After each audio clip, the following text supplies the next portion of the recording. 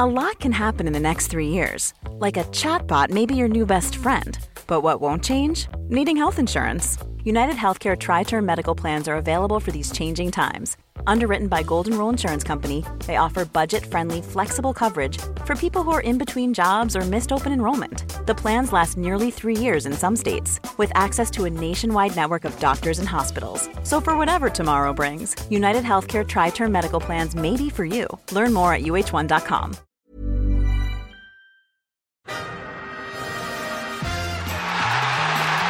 سميث راح رو دخل رو وصل رو راح رو بابا الثالث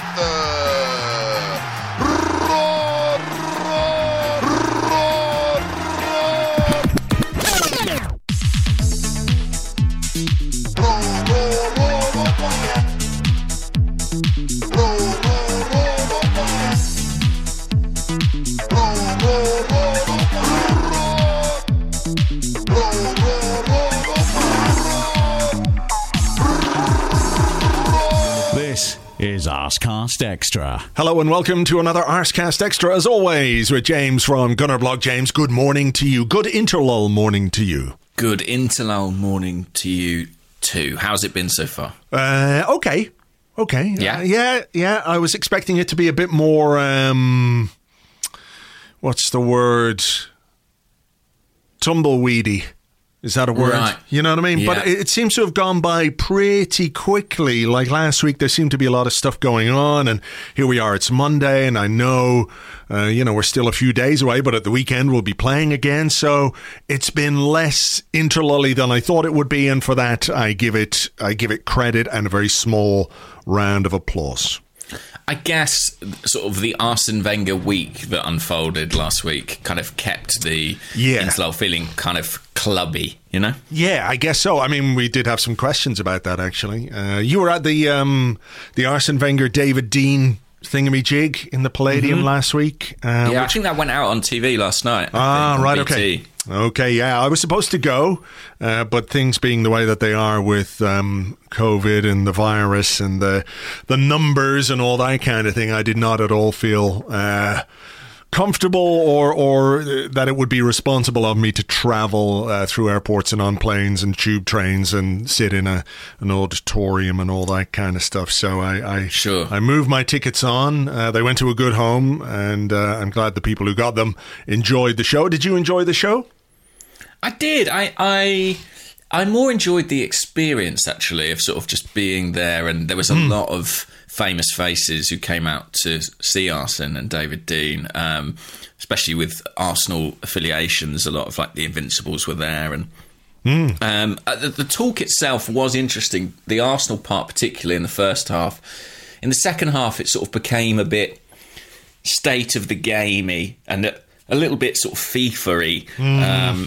And I was a bit less enthused about that aspect of it. I don't know. As much as I really respect Arsene Wenger and respect David Dein, it does seem odd to me that kind of like the future of the game is decided by people who, with respect, are kind of not going to be part of it for that much longer. I know what you mean. There was some weird quotes about... I can't remember if it was from Arsene Wenger or if it was from somebody else of a similar stature or whatever it was. And it was about like how young people want to enjoy the game, how they want to experience football. And it's like, well, I don't know about that. I don't know if like guys of 70 plus are really the right people to tell us what young people want from the game. Do you know what I mean? Again, with respect, there comes a point where, I don't know, you don't necessarily have the connection to make that sort of a statement with any real emphasis. Yeah, I mean, you'd like to imagine that's backed up by some kind of research, but with FIFA, you never know. It does feel like some things are just sort of on a whim. They could just pay somebody to give them the research that they want, you know. True, yeah. But I think it was good nonetheless to see them. I went to see Arsene Wenger at the Palladium a year ago, I think, or so, when his book came out. And it was good to see him back with his sidekick alongside him. I mean, it's very clear what a strong bond they have. And I think something that maybe we don't or haven't discussed enough in kind of analysing Wenger's reign is quite what a big impact it was for him to lose Dean. I think it was professionally, but also personally, clearly a very significant moment, and one that he obviously struggled with. Yeah, I mean, understandably, because they did have a great connection and they did build something, not simply the two of them, but the, Dean was a big part of bringing Arsene Wenger to the club. There's that story, isn't there, where Arsene is out going to have a cigarette and he meets David Dean's wife and all that kind of stuff. I do wonder as well, I think there is probably a bigger picture and a more detailed analysis necessary of why David Dean, if you want to say, left. Yeah, well, that doesn't come up in these conversations, weirdly. It doesn't, and for years we had a boardroom Cold War at Arsenal between Kroenke and between Usmanov, and both of those parties were brought to the table by David Dean for his own reasons, and it's not something he's ever really expanded on or ever really been interviewed about or spoken about. And I think it would be interesting to hear his side of that. But certainly, the reason we had Stan Kroenke was because of David Dean. The reason that Alisher Usmanov was involved was because of David Dean. And I think that kind of sometimes gets glossed over a little bit, Yeah, absolutely. I mean, nevertheless, it was good to see them and good to see some other familiar faces. In fact, my favourite moment of the evening came just before it started. And I don't know if the cameras caught this, but as they were sort of about to begin, some of the high-profile guests kind of made their way through the auditorium to take their seats. And Patrick Vieira was one of the last to actually take a seat. And when he came through, I think there was 2,500 people in the Palladium. 80% of them were singing the Vieira song. And the whole place kind of got on its feet to welcome Patrick Vieira. And it was genuinely an electric moment. Some people have a real presence when they enter a space, and he absolutely had that.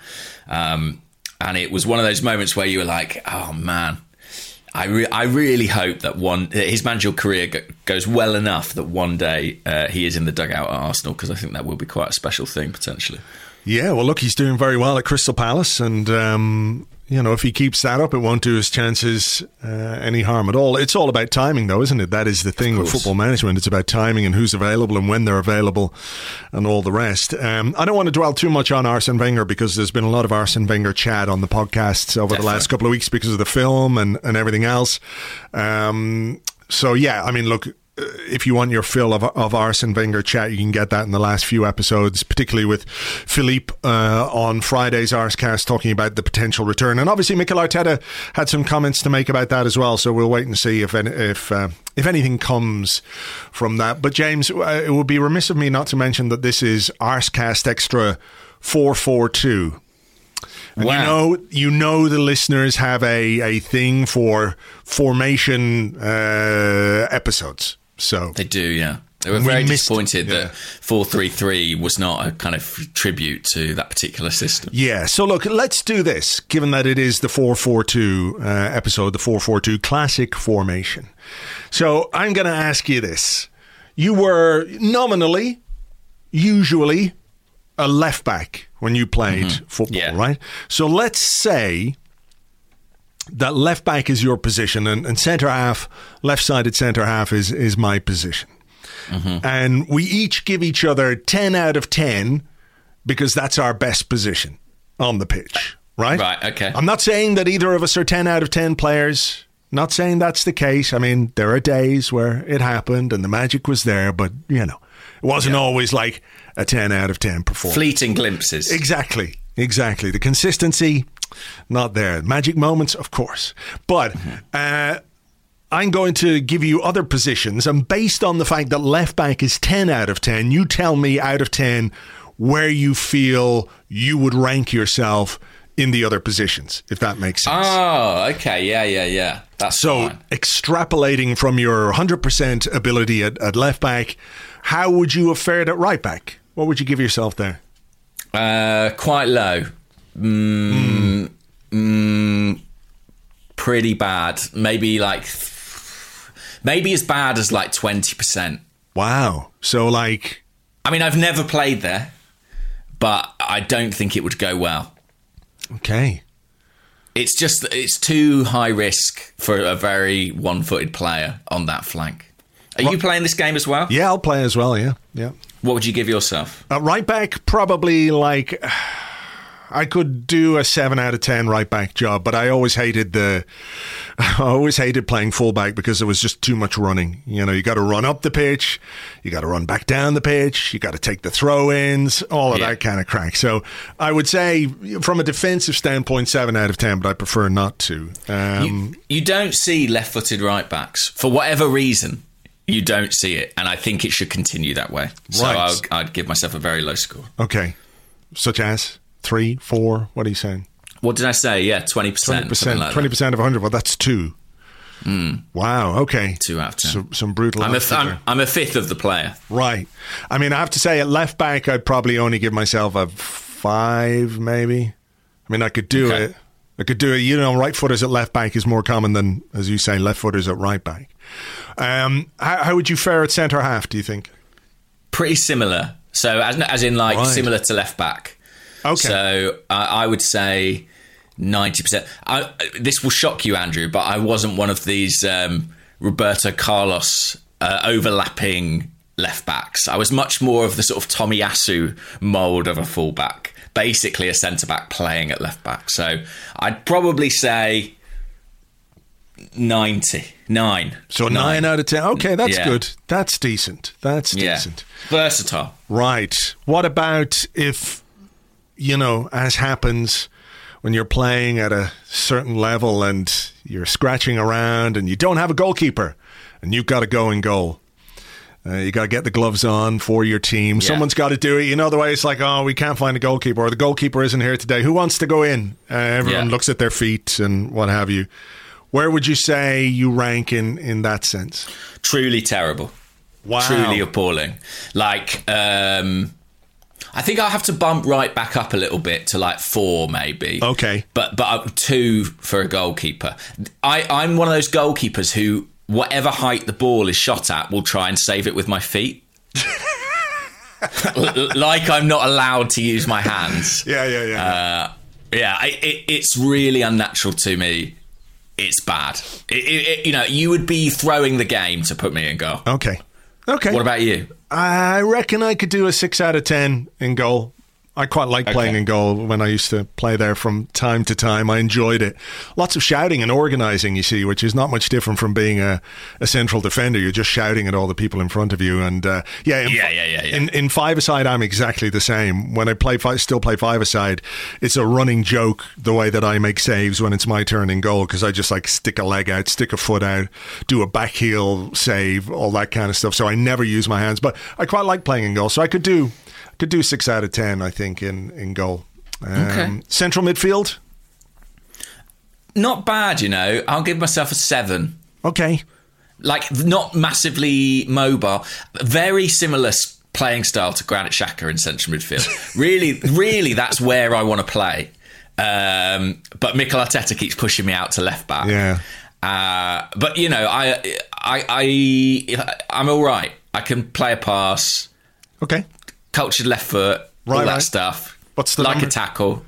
7. 7, okay. I think I'd have to give myself a 6 in central midfield. I just find the game a bit too much two-way when I'm in central midfield. The angles are all different. Yeah, it's weird. You know, when you spend most of your time facing the players you do at central defence, I wouldn't be great. So I'd say 6. Like, I could do it. I could do a job. You know what I mean? A bit like, you know the way people used to say, Kolo Toure would make a great defensive midfielder. You know, that kind of way. And it never happened, and for good reason. It's a lot of back to goal. It's a lot of like, Yeah. you know, can you turn on it? And that you don't do that at centre back. No, you don't. Left wing. Played there a lot. Like a kind of. When did Arsenal ever do that? The old 2 left backs. Clichy and Cole. And Cole did it a bit, didn't they? Yeah, played there a lot. Sort of modelled myself on Lucas Podolski, as in very limited touches of the ball, but kicking it very hard when it came near me. Sure. I think I'm probably... I should be at least a 6 because I've played there a lot. So I'm going to say a 6. Okay. I'm not brilliant at it, but, I've got a left foot and I can cross and shoot. All right. I'm slow though, Andrew. That's the real problem. I'm slow. Yeah, I mean that was a great thing about my footballing career was that I stayed at the same pace for like 30 years. It's all in your head. The first 30 yards in your head. I never really had any pace to lose. So yeah, I mean I have to say probably like a 4 for me on the left hand side. I go with a 7 on the right. I did play there occasionally. Play on the right That's wing. Interesting. Occasionally, I would play on the right wing. In what fashion? Was it like much to more have someone on the back post? No, but I was good. I'm a good deliverer of the ball, so I'd have been quite Beckhamish in the sense that I could make the pass, I could, put the crosses in, etc., etc. But I wasn't going to go, racing past an opposition fullback or anything like that. So, yeah.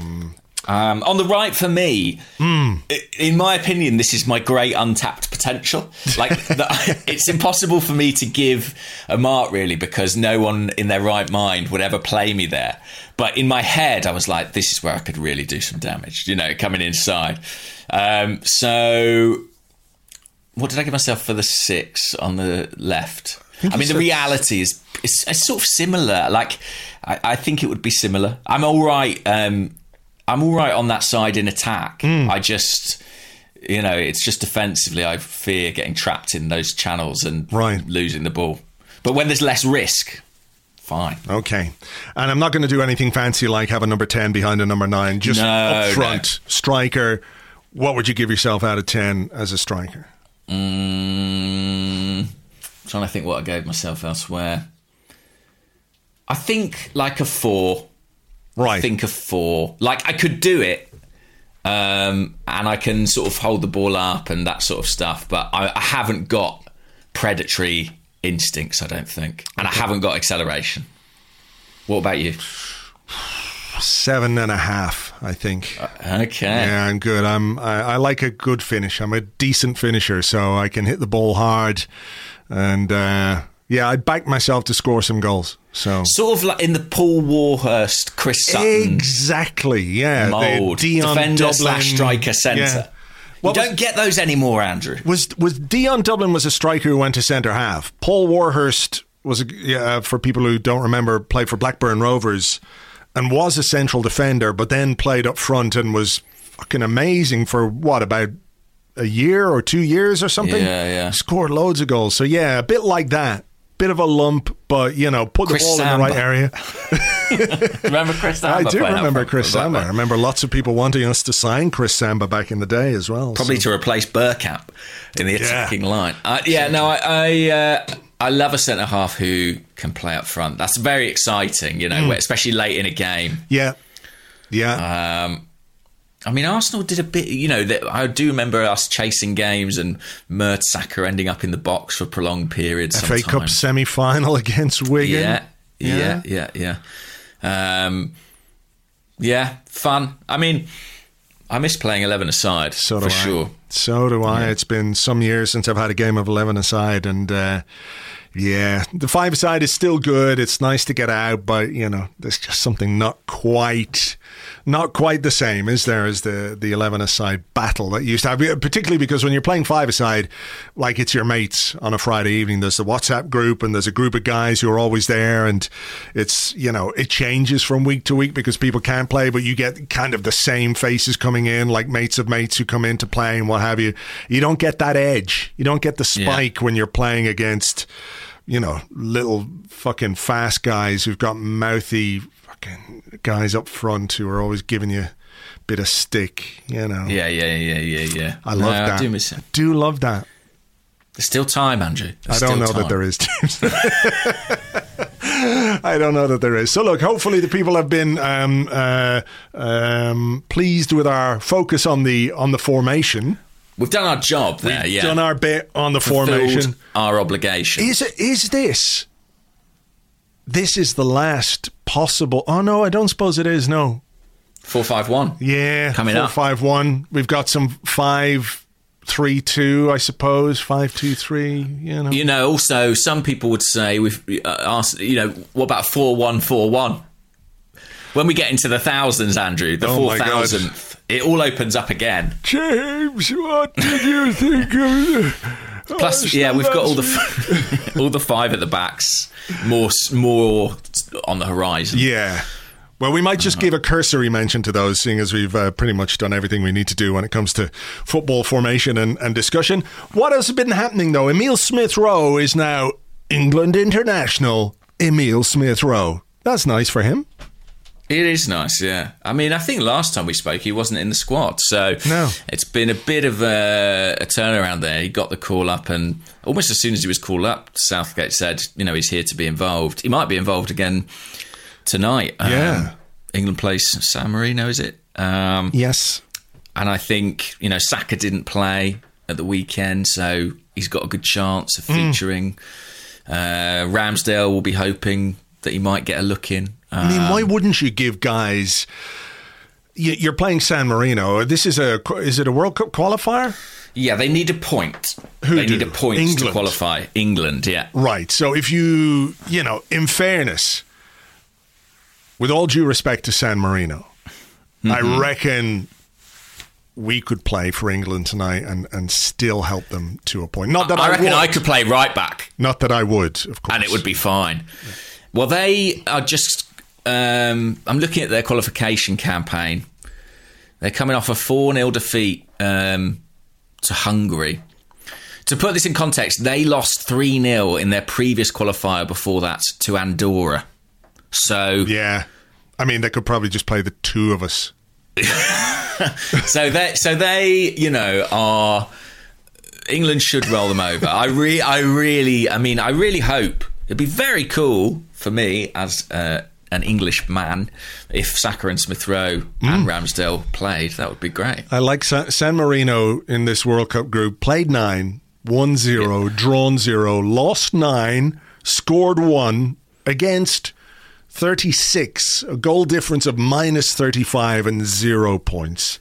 I mean, it is a struggle for those guys. So, England Poland really must be furious that they conceded to them. Is that who it was? Yeah, victory. Yeah. Nicola Nani scored for San Marino. Nicola Nani. Yeah. Who was in goal for Poland? Was it Chesney? It was probably Chesney. Let's have a look. I can't see actually, but they're not going to be happy. It was Chesney. Although Chesney came off in the game at some point. Probably realised he left his smoke in the ashtray, and it was... That must have been the moment they scored, I imagine. He was having a fag. And they were like, quick, take the opportunity. And then they punished Chesney by taking him off. Lukasz Skorupski came on for him at half-time. I mean, that's uncommon, substituting the goalkeeper at half-time in a qualifier. You don't see that too frequently. What was the score at half-time, though? Hang on. Right, here we go. I don't know. It was... I'm looking at this Google thing. It was 4-0. Yeah. You could probably take a goalkeeper off and, if you want to give a guy a few minutes or whatever it might be. I guess. Well, that's certainly what Aaron Ramsdale will be hoping for. Yeah. And yeah, I mean, Smith-Rowe came on. He played on the right-hand side for England, which he hasn't done much of with Arsenal, but he did it a fair bit in his youth. And I think he did it under Unai Emery a few times. But it was sort of a dead rubber by that point. England had absolutely monstered Albania, making my mum look a fool for her pre-match analysis. I did notice that on your Twitter, yeah. She texted me criticising Gareth Southgate's lineup. I don't know if Gareth Southgate saw my mum's text and pinned it up on the dressing room wall. For sure. It appeared that way. She specifically went in for criticising Harry Kane and Harry Maguire. Well, she's right. There's just, the Harryness of the England squad is... It's overly Harry. There's a surplus of Harryness to the England squad, which, I think it maybe could be offset by the good guys, by the Emils, by the Bakayos, by the Aarons, but too much Harry. No. Too much. You can't. You run the risk of over Harrification. Well, at least Winks isn't in this squad. We're slowly turning the tide against the Harrys. But yeah, I mean, pleased for Emil Smith Rowe. I mean, it's great for him to be in the England squad. I know that Arsenal fans will have mixed feelings, reservations, shall we say, about any players' international commitments going up. The only thing I'd say is he probably would have played more minutes with the under-21s. Yeah, exactly. I did find that odd when people were like, it's good he's not in the England squad because, he can have a rest. And it's like, people just forget that the under-21s are a thing. Yeah. But they had important games. Balogun scored for them well. He did, and there's some chat from him afterwards about what comes next, where he says basically he's ready for a new challenge because Lee Carsley, former Everton midfielder, it was Everton, wasn't it? Yeah, it was Lee Carsley. They sort of had him and Thomas Gravesen. That's it. Real Madrid running around. Real Madrid bought the wrong guy. They bought Gravesen thinking they were getting Lee Carsley, but anyway, that was a mad transfer when you think back on it. But look, yeah, he was talking about how it's a bit too easy for him now at under 23 level, and Balogun said, look, I'm ready for a new challenge, whether that's minutes at Arsenal or minutes elsewhere, I'm not quite sure. I did have a question, so we might as well do the question while it's here. Let me see if I can find it. Break the format. It's not a conventional 4-4-2, guys. We're mixing it up. Yeah, but it's an interlull. I mean, it comes from the Discord from Hot Rod 4490. There's a formation. And he says, what do you think, or what club do you think would be a good fit for Balogun to go out on loan to? I think a championship club, personally. I think that would be, for a player who's sort of dominated academy football but hasn't played enough kind of senior football against grown-ups, I think the championship would be a big challenge and one that would really help him. I mean, I think of Emil Smith Rowe, for example, who went to Leipzig, didn't play, had fitness issues, and actually was considered quite a, frail's the wrong word, but sort of physically maybe not at the level of some of the other young players within the Arsenal squad at the time.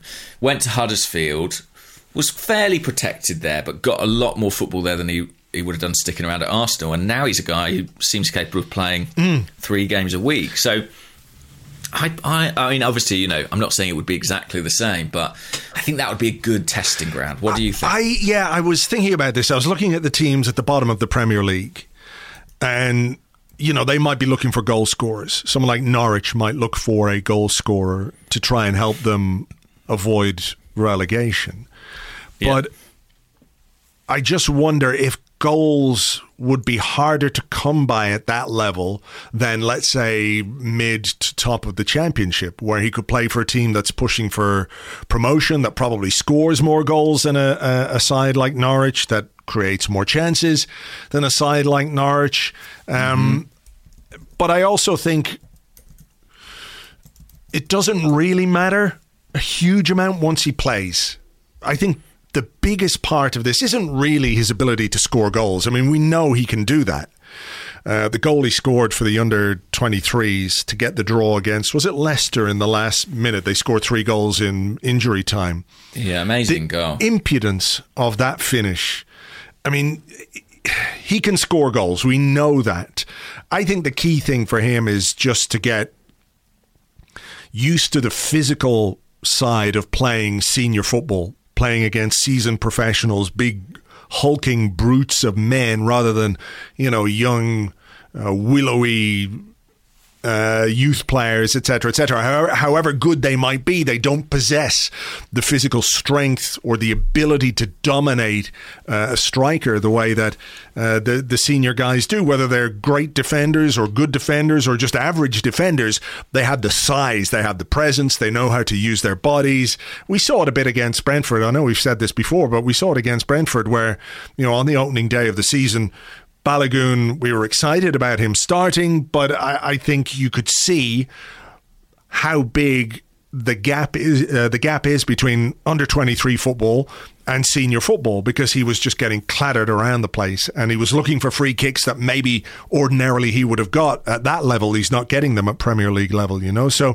I think the key thing for me really is that he plays consistently, that wherever he goes, you know, between whatever period in January he is allowed leave, because maybe we might keep him for AFCON cover with Aubameyang gone and Pepe gone, we might keep him around, but at the point he goes, he needs to be playing pretty much every week, and that's a difficult thing. That's a challenge, because Arsenal have to take into account his likelihood of playing at whatever club he goes to. You can't insist or you can't demand that he plays. You just can't do that with a loan move, you know. A club is entitled to pick whoever they want to pick. So they've got to really think carefully about where he's going and what his likelihood is of playing on a regular basis. So if there's a championship club, for example, that gets an injury to a key striker, maybe that's the one, you know, so he can play more often. And I just think, I don't know how willing Premier League clubs are going to be to kind of put their survival in the hands of a guy who's not got that top flight experience. So I think Championship will work well. You know, you think of Tammy Abraham, he had 3 loan spells in the Championship, Bristol City, Swansea, Aston Villa. But if a lot of the top English strikers, Kane, Calvert-Lewin, they all had loan spells in the Football League, and I think it is just a great proving ground for a young forward. So I think that will happen. Like you, I wonder if it might be later in the month rather than earlier. Yeah. Just because we're going to lose certainly Aubameyang and Pepe for the AFCON. So I think I think it may be not something that happens January 1st, but it's a really necessary step for him. And everything he's saying, everything the manager's saying suggests they kind of realise that at this point. Yeah, there was another little interesting bit on this where, we wondered if he was going to sign a new contract. And it looked for all the world like he was going to go somewhere else because of the way his contract situation had gone. And then it was surprising, but obviously pleasing that he did sign a new deal, and we all thought, well, he must have been given some assurances and what have you. He said, I'm not sure what Arteta's plans are. We did speak prior to me signing my contract. He said I should trust in him, and he has a plan for me. That was a big reason I stayed and decided to re-sign. I wouldn't say I know his plan per se, but there is a plan, and I've spoken about it with various people at Arsenal. And he said, I have complete faith in the gaffer, and I feel like whatever the plan is, I will give 100% and it will work out as it has done for the rest of my career. Which is quite funny, isn't it? Well, I mean, there is a plan. I don't know what it is, but I've spoken to everyone about the plan, and I know there is a plan, but whatever that plan is, I mean, how much do you think a manager can tell a young player like that beyond the basics that, look, I have a plan for you, and if it works out, and if you work hard, and if things go the way they go, there is a future for you here at Arsenal? Or does it need to be something much more detailed than that? It's like, here, this season you're going to do this, and then next season we're going to do this, and then, in 18 months' time you'll be ready to blah, blah, blah. I mean, should there be that level of detail? Is there any need for that level of detail? Or is it a case that, look, football is fluid, you can say, I got a plan for you. You're a young player with loads of potential. We're going to have a striker situation in, 12 months, 18 months time. We've got gaps to fill. You could be one of those players. Keep your head down, work hard, and let's see where you are. Yeah, I mean, it's interesting. As a fan, or from the outside, shall I say, you kind of think, well, surely that development pathway is something you'd lay out pretty explicitly in things like contract talks. It seems sensible, doesn't it, to be like, well, this is what we're going to do with you, Flo. We're going to send you on loan this year and, introduce you to the squad this year, and you'll be a starter by such and such a time. I think, thinking about it, that's probably quite a dangerous thing to do for a club. I suspect that degree of specificity is problematic in what you, like you say, is a fluid situation, and one where the requirements and the plan kind of can change at any moment. So I wonder if the conversation was more generic, more something like there's a role for you here. And that keeps the manager's options open. I mean, for example, maybe Balogun would have gone on loan in the summer had we not lost our two centre forwards to COVID on the eve of the season. And Eddie Nketiah had an injury as well, yeah. Yeah, so that's the kind of situation where if you've told Balogun you're going on loan for your first season of the contract, and then suddenly you have to go back to him and say, sorry, mate, you're not, you've created a problem for yourself. Whereas if you keep the options kind of open, then it protects you a little bit as a club. There was a question, just similar theme really, from Amir on Twitter, who said there have been rumours circulating that West Ham may come in for Eddie Nketiah in the January window. Given that we will most likely be competing with them for European places come the end of the season, would you rather sell to them or risk losing Eddie on a free in the summer? That's an interesting one, isn't it? I mean, ordinarily you'd say, well, if you're going to sell Eddie, West Ham seems like a good spot for him to go. You're not too worried about that decision coming back to bite you in the arse too badly. But given where they are and given what they're doing, it does add an extra layer to that, doesn't it?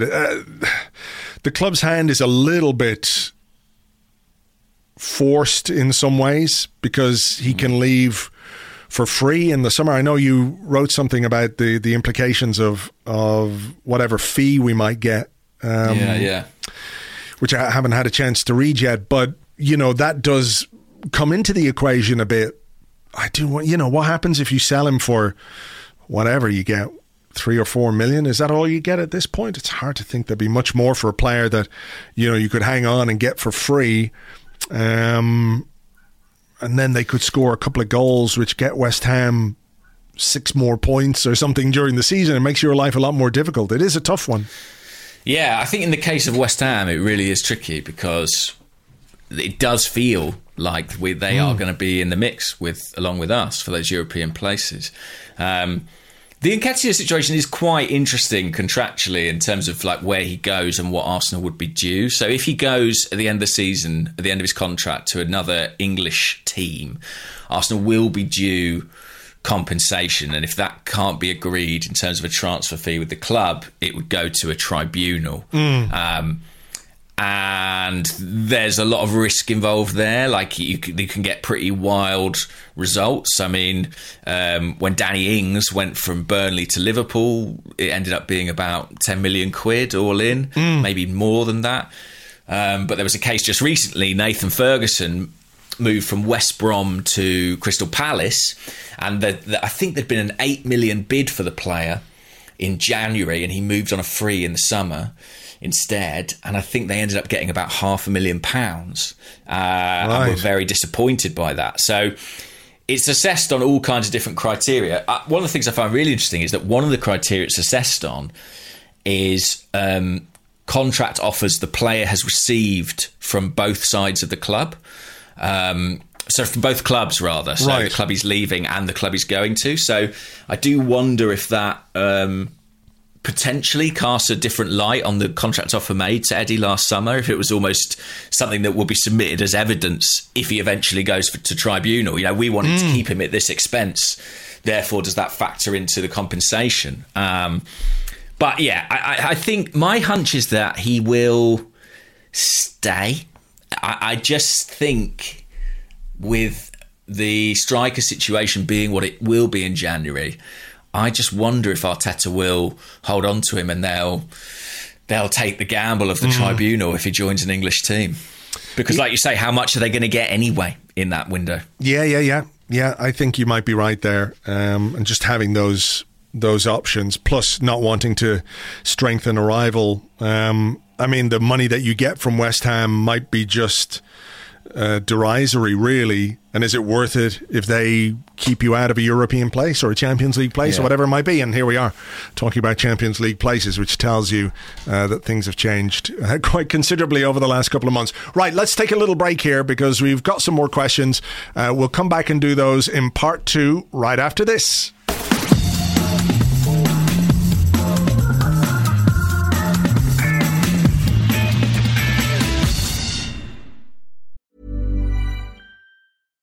Ready to pop the question? The jewelers at BlueNile.com have got sparkle down to a science with beautiful lab-grown diamonds worthy of your most brilliant moments. Their lab-grown diamonds are independently graded and guaranteed identical to natural diamonds, and they're ready to ship to your door. Go to BlueNile.com and use promo code LISTEN to get $50 off your purchase of $500 or more. That's code LISTEN at BlueNile.com for $50 off. BlueNile.com, code LISTEN. Hey, I'm Ryan Reynolds. Recently, I asked Mint Mobile's legal team if big wireless companies are allowed to raise prices due to inflation. They said yes. And then when I asked if raising prices technically violates those onerous two-year contracts, they said, "What the f*** are you talking about, you insane Hollywood ass?" So to recap, we're cutting the price of Mint Unlimited from $30 a month to just $15 a month. Give it a try at mintmobile.com/switch. $45 up front for 3 months plus taxes and fees. Promo rate for new customers for limited time. Unlimited more than 40 gigabytes per month. Slows full terms at mintmobile.com. Welcome back to the Arscast Extra. This is part 2 of the show where we answer questions that you send to us on Twitter at GunnerBlog and at Arsblog. Also on the Arsblog Discord chat server, which you get access to if you are an Arsblog member on Patreon. And if you are, coming up this Wednesday, another episode of the podcast called Waffle, in which James and I talk about anything and everything that isn't Arsenal. Based on questions and suggestions from the listeners. So if you want to get involved in that, patreon.com/Arsblog. Plus, we'll have our usual Premier League preview podcast with Lewis coming up. And this weekend, of course, is a daunting prospect with Liverpool away. I've got a question to that effect, oh, do you? actually. Okay. Is that all right? Yeah, why not? Without treading on Lewis's toes. No, not at all. It was from the Discord. Now, where is it? I said I had it. I built up all this hype. Here we go. Zach Tays on the Discord. With Arsenal being on a great run of form at the moment, where does Saturday's trip to Liverpool rate on your oh shit Anfield away-ometer right now? With 1 being bring it on and 10 being can the interlull last forever? Well, given the kind of run we were on, I'm not in that like can the interlull last forever mode at all. Although I am cautious, obviously, because our recent record at Anfield has not been particularly great. I'm a little bit worried that Liverpool, having been beaten by West Ham, will redouble their mug smasheriness and look to bounce back from defeat. And they drew with Brighton in their Premier League game before that as well. So maybe it's a sign that Liverpool are falling away. This is the end of Jurgen Klopp's reign as manager, and things are just going to crumble from here. People will look back at those results and say, that's where it started. How could we have known at the time? However, I suspect it's more likely that they've had a couple of bad results. They'll come back after this and they'll be like, right, let's get this fucking thing back on track. And that's what gives me some pause for thought. So I reckon I'm somewhere in the middle on that one. What about you? Yeah, I think so too. I mean, I should point out in that similar period, they beat Atletico Madrid twice and beat Manchester United 5-0 at Old Trafford. So, I think they're going to be okay. I think, where am I? If this is fine. I'm probably, do you know what? I'm quite chilled, actually. I'm probably like a 4 or 5, somewhere in the middle, simply because I think given our difficulties against that team and at that stadium over the years, I have to be honest and say my expectations aren't great anyway. So I kind of see this as a bit of a free hit for Arsenal, and that's not to say they can't get a result. I think they absolutely can. If Brighton can, if West Ham can, I don't see why Arsenal can't. And it's not to say I'll be content if we lose 7-0, but this is a hard fixture, and I guess I feel that even if it ends in a defeat, I don't think that has to necessitate kind of the end of Arsenal's momentum. It's the manner of it, though, and Yeah. You know, how we react to a setback, how we react to a defeat, how we react to a really poor performance is something that we're going to have to wait and see from this team. We're all very enthused and encouraged by what we've seen of late, but, you know, how can we respond when things go well? You know, a young team that's full of confidence can coast along, but sometimes, you know, the experience can help when you don't quite reach those heights. I think it's really all about the manner of the performance for this Liverpool game. You know, we could easily get beaten. We could also, and I think it's within our capabilities of taking something from the game. I'm not necessarily sure this is a game that we can win, but what you have to see is something of a yardstick performance, if that makes sense. You know, that you're not going and you're not getting turned over and you're not getting ripped apart by a Liverpool team who've done it to you time and time and time again. So it'll be interesting to see how Mikel Arteta actually sets up his team, what kind of formation he uses, what kind of game plan he uses. Will it be containment? Will it be something similar to the way we played, you know, the FA Cup semi-final and final, that kind of thing?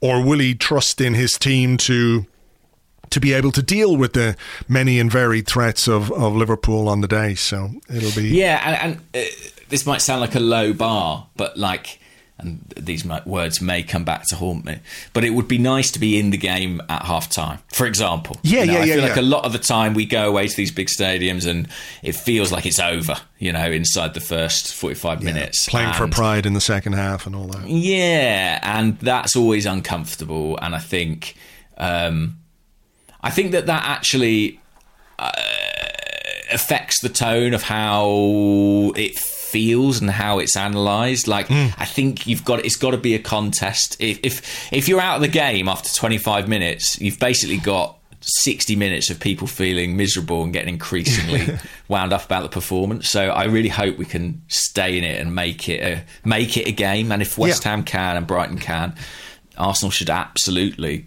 have aspirations of doing that. Yeah. Okay. I mean, go on. One more thing, which is just that it is off the back of an international break, and as I recall, I feel like coming off the last international break was that we had one that was Norwich. We came back and didn't look too fluent. Crystal Palace was the other one, and then Crystal Palace was the other. So we've not been great in that respect. So that will be another thing to deal with. Well, let's see. What did Liverpool do after the international breaks? Well, they beat Watford 5-0. Sure. And then what did they do in the other one? Let me see. Was it in September? It's difficult to see because... We played Palace on the 18th, so I guess it was the 9th. 18th of October. So I guess it was... Palace was a Monday 16th. night game. It was a Monday night game. So who did Liverpool play on that weekend? The Watford. 16th, 17th. Oh, I see. And the one before that was Arsenal-Norwich was... the date was 11th of September. So they beat Leeds 3-0 at Elland Road. So third time unlucky for Liverpool. Hard luck. Yeah. Hard luck. You're going down, guys. Let's just hope we get everyone back fit as well. Yeah, you know, exactly. And they don't. We had a couple of questions like this. One on the Discord from Lefty Righty, who said, would Jack Wilshere be a viable short-term option in January to cover our AFCON midfield losses? He's free, he loves the club, he's been training with the first team already, puts him in the shop window to win a contract elsewhere, an opportunity to prove his fitness on the biggest stage. Your thoughts?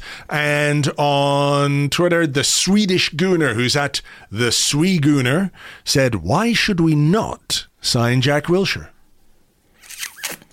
Honestly, I can't answer this question well, and the reason is I'm not seeing what Jack Wilshere is right now, and the only people who are those at London Colney. I mean, he came out the other day and said, I still think I can play. If I really thought it was over for me, I would say that. He hinted about going abroad, to be honest. He said something like, I think my next step might be abroad. If Jack Wilshere is playing and training and looks fit and looks sharp and looks like the Jack Wilshere we remember, and Arsenal could sign him for a few months on an affordable deal, I wouldn't say no to that. I'm just not sure I have no idea what Jack Wilshere we've got there, you know? He hasn't started a game since the 1st of May when Wickham beat Bournemouth 1-0. He started that game for Bournemouth. It reminds me a bit of, you know, remember when Sol Campbell came back? He left Notts County and he came back to train, and for some reason, you know, I think Arsenal had a bit of an injury crisis, but Arsenal basically saw enough in him that he was like, yeah, you can join. And he actually did pretty well. It would be a situation like that. I think it's very unlikely, essentially. But I do think they might need to be creative in terms of what they can do in January. All right. Well, here's another one from Simon Jones, who's at Simon Jones 53. He says, would Aaron Ramsey be worth a short-term deal to cover AFCON? He's keen to prove his fitness and play in the World Cup playoffs. Win-win? Doesn't seem to be going particularly well for him at Juventus this season. I'm not sure he's played a great deal at all. I'll look those up, but your yeah, no, he that? hasn't. He scored a couple of goals for Wales the other night as well, didn't he? I saw someone call him a disgrace for scoring for Wales when he hasn't scored for Juventus. Yeah, it's something like he's not been fit to start games for Juve, and yet he's gone away on international duty, and that has irked people in Italy.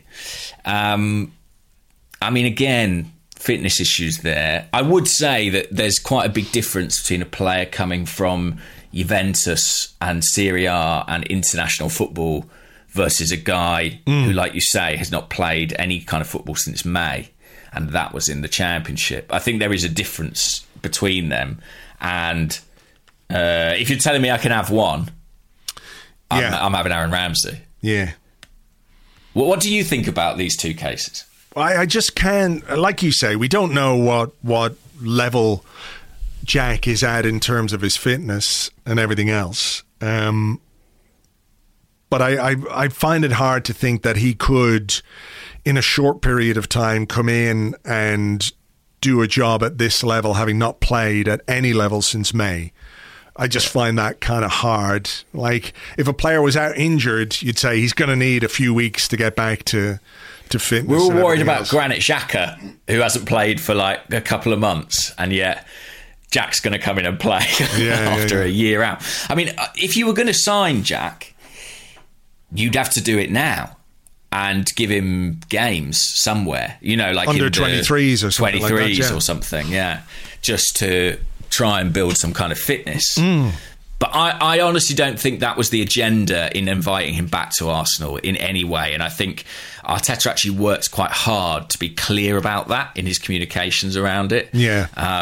This was very much about giving him somewhere to be and somewhere to do some coaching badges work. I don't think it was in anybody's mind that he would earn a contract. I don't even think Jack, maybe, you know, he might harbour hopes of that, but I don't think he'd think of it as a realistic prospect. What about Ramsey? You know me. I love me a bit of Aaron Ramsey. He wants his songs back. He's furious with Aaron Ramsdale for stealing all his chants. Oh my goodness. That would be a thing. Aaron Ramsdale to Aaron Ramsey. I mean, that would be the assist of the season if that happened, wouldn't it? A long Ramsdale kick to Ramsey over the top. A tale of two Aarons. Look, chance you'd have to circulate between them like Kolo and Yaya Toure, you know, back and forth. Yeah, that would be, and it would actually work as well. It would scan. Yeah, it would scan. Again, I think it would be. I think this is something that exists only in the minds of supporters. It depends what Juventus want to do with him. Some talk that they want to, you know, tear up the contract and all that kind of crack, but I doubt very much that that's going to happen. So, I don't think it would be cheap. You know, if you took over his contract, I mean, it's not like he's coming in. Well, Juventus have got to pay him anyway. Juventus have got to pay him anyway. So, you know, true. You make a contribution to his wages and what have you. But look, I think it's very unlikely as well. Even if, at his best, a fit Aaron Ramsey, I think, would probably bring something to this midfield during the period where we're without Thomas Partey when he's at the AFCON.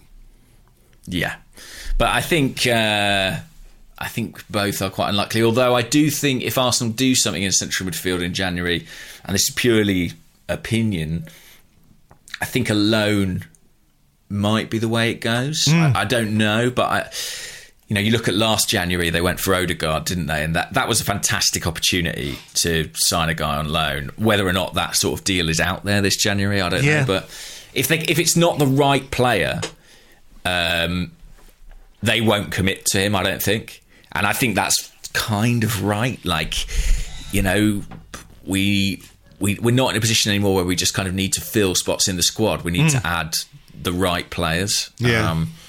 And who knows if that's going to be possible mid-season. All right. But yeah, listen, January 1st, it'll probably be Ramsey and Wilshere playing for Arsenal midfield, knowing our track record.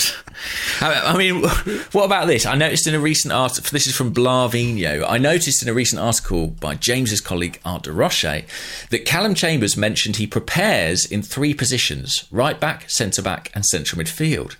Considering he played well in midfield while on loan at Fulham, do you think he's an option there during AFCON? No. Really? No chance? Well, he's never played there for Arsenal. No. B, he can't even get in the squad ahead of Cedric at the moment. I did enjoy, I don't know if you read the Cedric interview. I did enjoy that. By James Ollie in ESPN, but I really liked, the last line of it, and it was like, well, he may not be playing at the moment, but he's still going to work hard and blah, blah, blah. And I think the final line was, whatever happens, Cedric will find a way. Cedric will find a way. Like dinosaurs in Jurassic Park, finding a way to propagate. I think, Chambers, he did play well for Fulham, don't get me wrong. He was their player of the year. And I watched him, and he was good on a few occasions. I just think if it was a serious option for Arteta, I think we might have seen it tried before now. Yeah. I mean, listen. So I'm going to put this out there. I think Xhaka will be back. I think he'll be back and playing. Do you think they have been deliberately not obfuscating, that's the wrong word. Do you think they have been deliberately,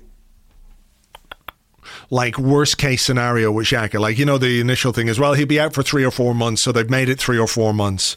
And they're... Like, we're going to sort of keep him on ice, essentially, until he's needed, kind of thing. Yeah, but just like they've been downplaying his chances of making a quicker recovery than people might have expected. Maybe. I mean, listen, there's a documentary being made about Arsenal, and I think, player given timeline to recover and beats it would be a nice kind of narrative arc within that documentary.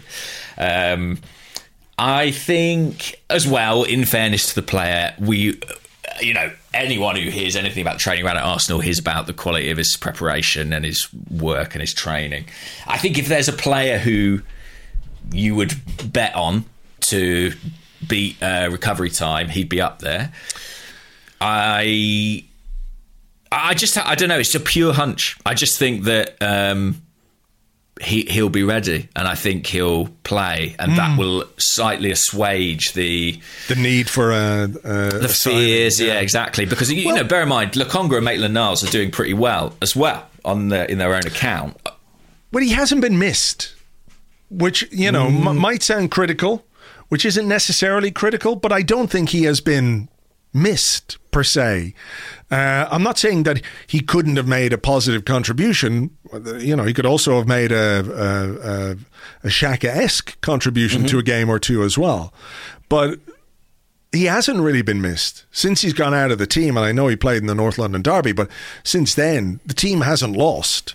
I know performances have been up and down, and it's a sort of cause and correlation kind of thing. I'm not sure you can just say just because he hasn't been there, Arsenal have played well.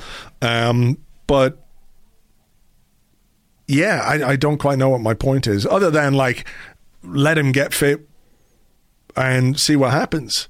His place, I think, will be there, particularly in the absence of Partey. that senior midfield role, I think, is something Arteta looks at as important. And, you know, if he had the option to play one of Maitland-Niles or Lokonga alongside one of Partey and Xhaka, rather than Lokonga and Maitland-Niles, I think he would choose, you know, the 1+1 scenario, you know, where one of them is a senior, experienced midfielder. I think for sure. I mean, I think there's a chance he would pick the two experienced players. No, but that's what I'm saying. In a kind of either-or scenario where you either pick the two young guys or you pick an experienced guy and a young guy, I think he's going to go with the experienced plus young guy, whichever one it is, whether it's Partey or Xhaka. Yeah, and I think it's really positive for Arsenal that the results have been good in his absence, because for a long time it felt like, for all his flaws, he was kind of essential in some ways. And, you know, right now that feels certainly less the case. But I think when it comes to January, I think he'll be there. I don't know what degree of, you know, who knows how the injury will have impacted him. Like you've said yourself, he's not really been in this position before. Certainly not as an Arsenal player. But yeah, I'm not certain by any means that Arsenal will bring somebody in January. I think if they do, a loan might be likeliest for the midfield area. But we'll see. Yeah, we'll see. I mean, we do have quite a number of games, depending on what happens in our EFL Cup game. You know, we could be looking at Premier League, FA Cup, EFL Cup or Carabao Cup, then Premier League, then EFL Cup again. So it could get a bit hectic in the early part of January. So I think maybe what happens might be dependent on what happens in the Carabao Cup. If we go through, they might be more inclined to think, okay, we definitely need someone, even if it's for the Carabao Cup games. Yeah. You know, get Kim Källström on the line. ASAP. Yeah, exactly. Yeah. You mentioned it. And Sean Adams, who's at Sean Adams 13 on Twitter, says, thinking ahead to the Amazon series, who in the squad and management team do you think are most likely to be positioned as the heroes, villains, and mavericks? I mean, the villain has to be the villainous Josh Kroenke with his villain's beard hanging straight down. I don't know if you ever played a video game called Far Cry. There's Far Cry 5. Right. It's set in this small town America type thing. This kind of right-wing cult leader guy who looks exactly like Josh Kroenke with the beard and the hair and all that kind of stuff. So it's a bold look, certainly, and not one I anticipated. I think actually that I've said this before, maybe, but I would be very surprised if he doesn't feature quite prominently in the documentary. Well, I mean, do you think, without being overly cynical about this, and we did talk about how it is a positive thing that the owners are more present and they're more engaged. I mean, do you think possibly that the presence of the Amazon cameras might be playing a small part in that? I'm sure. Well, I don't know how cynical to be about it, basically, because in fairness to the ownership, pre-pandemic, Josh was here quite a lot, but it wasn't really covered or talked about. Like, he attended a lot of games in that season before the pandemic.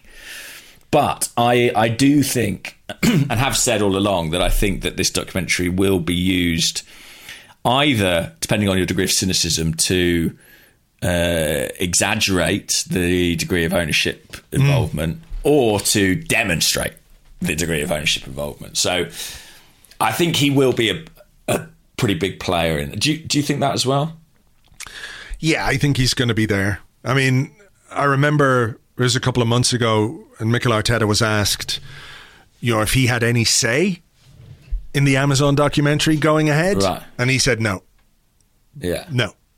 I had no say in this. So this has been an executive level decision. It must have come from the Kroenkes. I mean, I get the sense that if Mikel Arteta had the chance to say yes or no to something like this, he would probably say no. because he really doesn't want to give anything away when he speaks publicly. You know, even basic stuff like injury news. How is X player? Well, we'll see. We're going to have a check later. We're going to assess him before the game. He doesn't like to give anything away. He doesn't like to give anything away about transfers.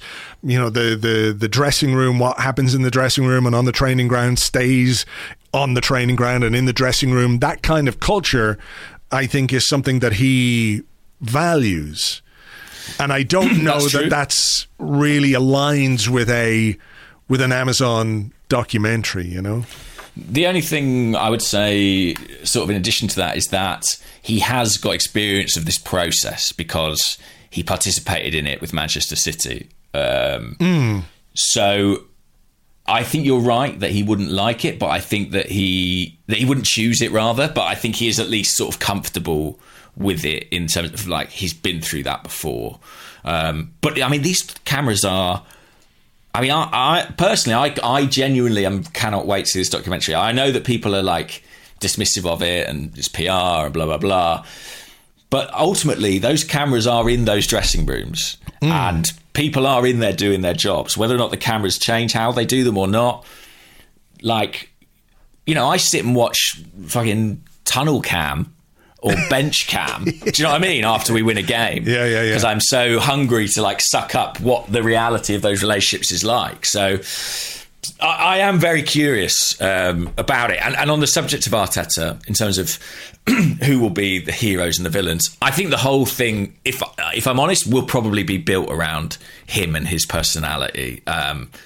Because that's the way the club, I think, like to frame it. They like to put people like Edu, Arteta, Mertesacker in the foreground and say, these are our guys. And I think the documentary will reflect that. Yeah, I mean, look, they did the thing, obviously, with Amy, which I thought was a great interview and a very smart interview, because she wove. Anyway, you know what I'm saying. Bits and pieces about football, but also with bits and pieces of his personal life, which sort of made him a bit more open. You know, I thought the questions were really good, and they're obviously trying to present him in a certain light and what have you. I'm curious because, you know, we've seen the impact of what these new players coming in have had on the team, on the pitch in the last couple of months, and it's been really positive. So how that is captured in this documentary will be quite interesting to see. You know, do we get the sense of impact or influence on the training ground from the second they arrive? You know what I mean? Does Aaron Ramsdale walk through the door and just immediately become this character that is not quite larger than life, but you know what I mean, where he has this presence? Or does he take like a week or two to settle in before he starts going? You know, did you watch the thing? I don't know if you watched it, with the guy from Soccer AM. Oh, I've seen bits of it. Yeah, the golf thing with Ramsdale. The golf thing, yeah. He's playing around with the guy whose name... It's Tubes. And they play a round of golf together. There's 2 videos, I believe. Yeah, and he comes across great in that as well. Just a really, really nice guy. And, you know, those kind of characters being on screen, I suppose, are going to be interesting to see. Even if... There's a good bit in that video about where he talks about the different characters in the Arsenal dressing room. And yeah, listen... We see what we see is basically like 14 seconds of Aubameyang's Instagram story of what those relationships are. So I am curious to see more of that, and I do think, you know, I spoke about narrative arcs with the injury to Xhaka, but the fact Arsenal had such a bad start and then have had this revival. I mean, documentary makers will be rubbing their hands together, right? Because it's very clear how that can play out. And I think as long as you're like the Mighty Ducks. Exactly. And I think as long as you're aware and sort of thinking critically about, I don't mean that sort of negatively, I mean thinking in an engaged fashion about what you're watching, I think it's going to be full of interesting moments for us as fans, and I think insights into personalities especially. Because, like Ramsdale's a very obvious one, but maybe there are sides to some of these guys that we just haven't seen, because they're less public with it. I don't know. Well, that's it, yeah. Yeah. In terms of villains... Oh, villain. I mean, I don't know if there are really villains in these pieces. You know what I mean? I guess if anything, I guess the villain will be sort of external. I guess the villain will be... the opposition or... Yeah, narrative and pressure and all those things, It'll be about how the London Colney enclave sort of resists that, I imagine. Who knows? It's we've never experienced anything. We've never had anything quite like this at Arsenal. No. It's always been a very private, closed club in that way. That is true. For better and worse. For better or worse. Exactly. Should we have another question? Yeah, why not? Yeah, why not? Oh, I like this question from the Discord. This was Hesh. And Hesh said, it's hard to imagine Bellerin coming back into Arsenal and not enjoying what he sees. Do you think he has a role left to play after his loan?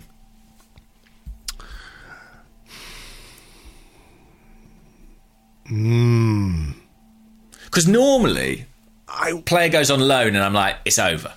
Yeah. But I do have a shred of doubt in Bellerin's case. My gut tells me no. Not that he wouldn't enjoy it, but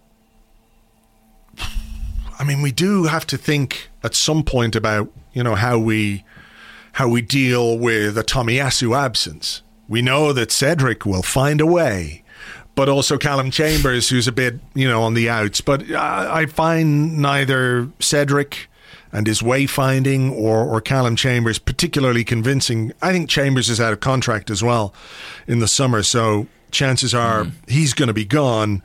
I saw Bellerin score a very unfortunate own goal last week for Real Betis. They were down to 10 men at halftime and he just clattered one in. It wasn't great, but I mean, it depends what he wants. I think he's probably wanted to experience something new for a little while. Not just this summer, but maybe the summer before as well, where he felt like maybe I need to go and do something else. I need to, experience something different in my footballing life, my personal life. And I don't doubt for a second that he loves Arsenal. He grew up at the club. He has strong feelings for the club and the fans and everything else. But I don't really see him as coming back and being part of it. For whatever reason, I think the die has been cast in that sense. You? I think culturally he would be a good fit, but I just think, Arteta had him for a year and a half and he was never seemed quite content with him as the right back. Tomiyasu's not exactly come in and done badly. I'm just watching that own goal, by the way. It's an absolute corker of an own goal. Yeah, it was a real right off the middle of his shin as well. Yeah, in the derby as well. I think probably on balance not, but I think, the El Neni precedent means anything's possible. I really didn't think he'd come back from his loan. And yeah, that's true. And, if Chambers were to go and Cedric were to not find a way, then there is a spot in the squad for somebody. I mean, I think Arsenal probably do need another right back, to be honest. I think Tomiyasu's been great, but I'm not sure Arteta's convinced by any of the alternatives. So I do wonder if that's a position they might be looking at. Someone who provides cover, but also maybe a bit of a contrast, a bit of a different style. Yeah. But Cedric will keep trying to find a way. Well, as Cedric is on a long-term contract as well, so there's that to contend with. Even if he doesn't find a way, it's all cushy for Cedric. Yeah, exactly, yeah. He's not going to find the way out, I don't think, of that 4-year deal. So yeah. He was talking about how he used to play with Arsenal on Football Manager or Championship Manager or whatever. Well, there you go. That's nice. I mean, he seems like a decent enough fella. I mean, but I'm not sure Arteta rates him particularly highly. No, I don't think so. A couple of quick ones to finish. Yeah, go on, yeah.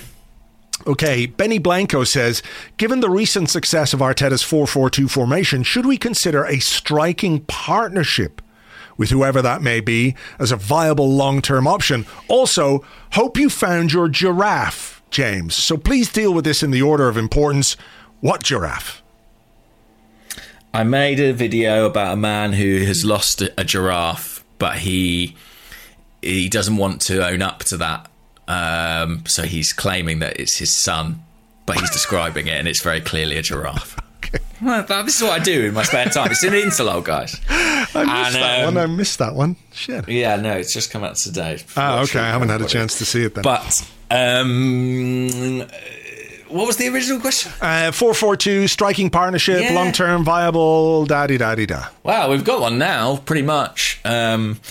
So the thing against this is obviously the existence of Martin Odegaard, and he's been bought, you'd imagine, to play as a kind of number 10, and that means playing with one striker. I think it would be good to have a couple of strikers that would give you that option, though, especially seeing how well we're functioning with that kind of system right now. But I envisage that will naturally happen. You know, I think if Arsenal buy a new forward, it's going to be someone who you could play with Aubameyang, but you could equally probably play them on their own with Odegaard in behind. And I think that's good. So yeah, I think it's something you want to factor in. Is there a balance between the different forwards that you've got available that enables you to partner them up if you decide to go that way? What do you think? Yeah, maybe you look at. It's not new to say this, but the striker signing we make when we make one is going to be absolutely fascinating to see what profile of player we're going to go after. You know, is it a like for like Aubameyang replacement? Somebody who's a bit more, I don't know, physical, aerially dominant. You know, maybe that's one area that we do have a bit of a gap. You know, when it comes to aerial presence in the box. But does that matter if you're playing short cutbacks from behind the fullbacks? So I don't know. We'll wait and see.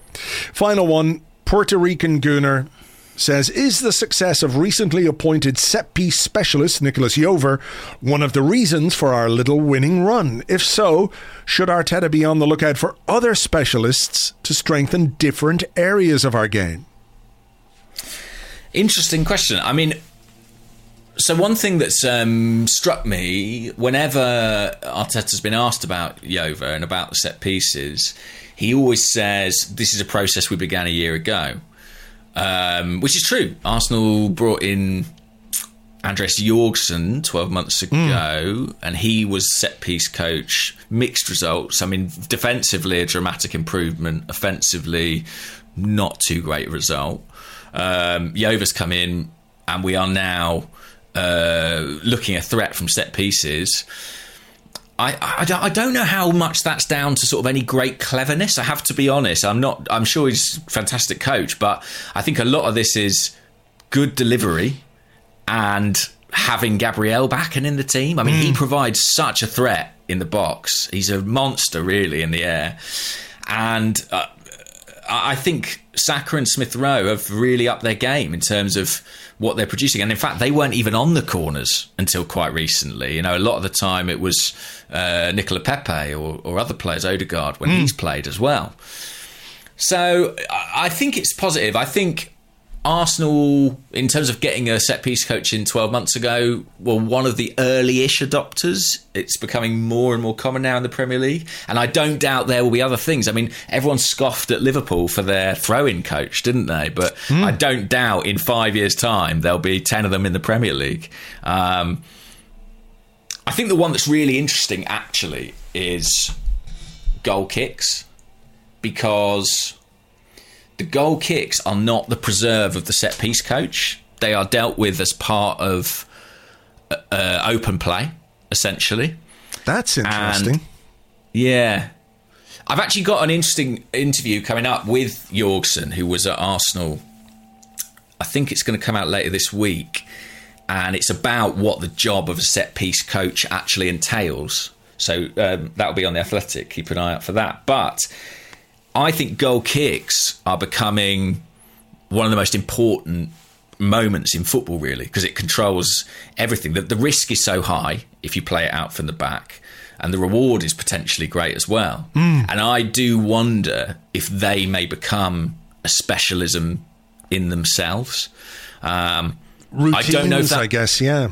Yeah. I don't know if that will be the case at Arsenal, because I think, to be honest, it's an area Arteta puts a lot of focus on, and has always put a lot of focus on from his time at City as well. So it might not be something that he's like, we desperately need this, but I think that will be something that develops. And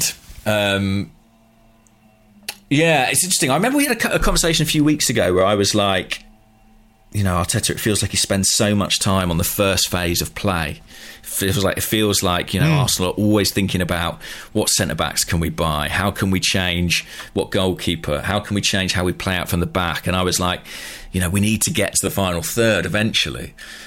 And then I had a conversation with somebody recently that really made me think maybe that was quite dumb of me, because they were sort of quoting Guardiola, and his thesis essentially is that you cannot create chances if you don't play out from the back well. He was basically like, it's all about being able to play out from the back in a 1v1 situation so that you create the overloads in the opposition half that enable you to actually create chances.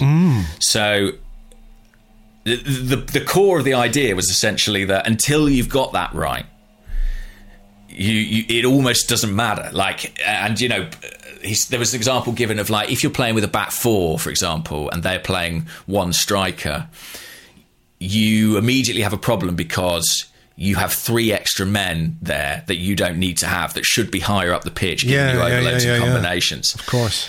And so that's why Arteta, we say we play 4-4-2, but it's 3 at the back and sometimes it's 2 at the back, because it's all about having defenders who are confident and comfortable in those 1v1 situations that enable you to have men higher up the pitch. Right.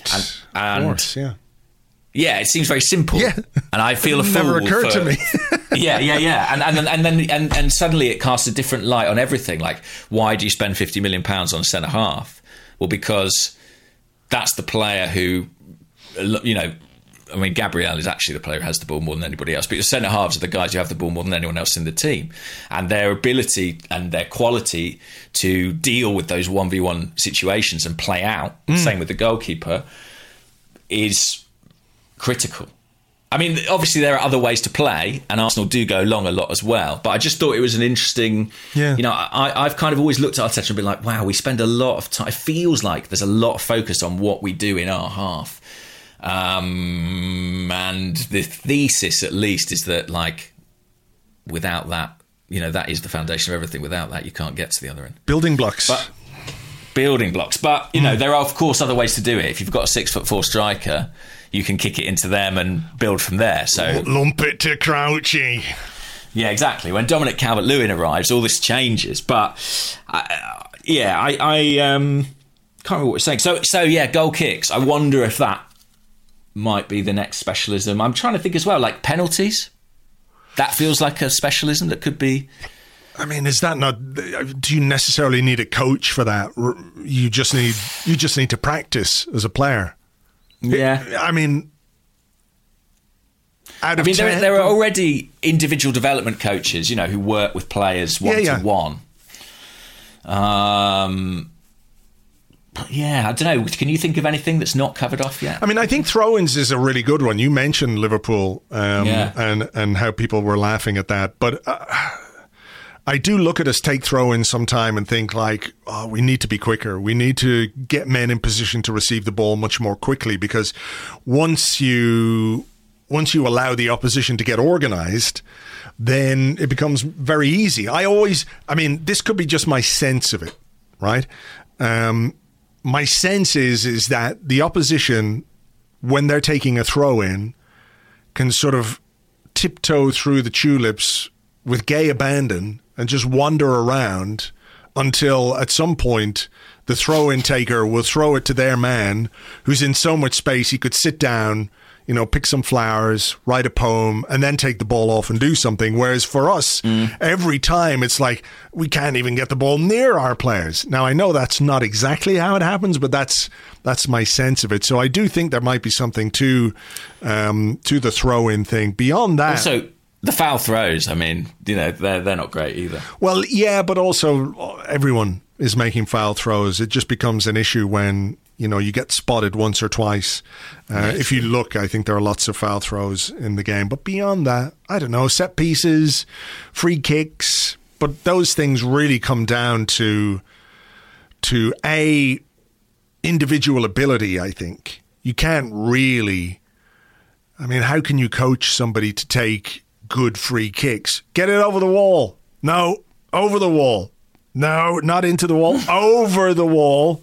Get it over the wall. Now, maybe we need a specialist coach for the lying down behind the wall guy. Maybe there's something that guy can do. Like, rather than just lie still, what if he was to make scissors-like motions? Scissors motions with his legs to achieve maximum coverage for the ball if it were to go under the wall. If you could train a player, coach a player to move his legs like helicopter blades, there'd be just no way of the ball getting through. How long until we see guys in the wall standing on each other's shoulders like some sort of human pyramid? Like 3 small boys in an overcoat trying to get into an over-18s movie. Yeah, I'm thinking more like cheerleaders, like being like, come on then, James Maddison, get over this 20-foot wall. It's 17 foot wide. Yeah, maybe. If we jump, we're going to have real problems. But apart from that... They used to do these. They used to do things like that when I lived in Spain. I don't know if it's just in Catalonia, but during the festivals, I know there's a specific name for this and I can't remember what they are, so I apologize. But they would make these huge human pyramid type things where you get like a group of people at the bottom and then slowly it will become tapered towards the top. And then obviously you can't get like the big 6'4" fat lad to go on the top of it. So they would get children scrambling up these like 40 feet high groups of people right to the very top. It was mental. Wow. Little small, like urchins going up chimneys in Victorian times. They're mental. I mean, well, yeah, I think we will see that on a football field before long. Inevitably. Pyramids with small children going to the top. Yeah. Okay. Game is the game. The game is the game and it's evolving. And we have to accept that. Oh, dear. Okay. Well, there we go. Interlull podcast. Yeah. What are they called? What are they called? I think... Oh, no. It begins with C, I think, but I can't remember. I'd have to look it up, and I'll look it up another day, and it's not really that important in the grand scheme of things anyway. But look, we've got through another Interlull podcast, so thank you very much. If you can believe it, we're doing another podcast on Wednesday that is even less about football than this one. I think we'd like 60% football content in this one, at least. We did all right. We did okay. All right. Well, as ever, thank you very much for being here. Hope you enjoyed the show. Join us in midweek for more Patreon stuff, and we will catch you on the next one. Bye-bye.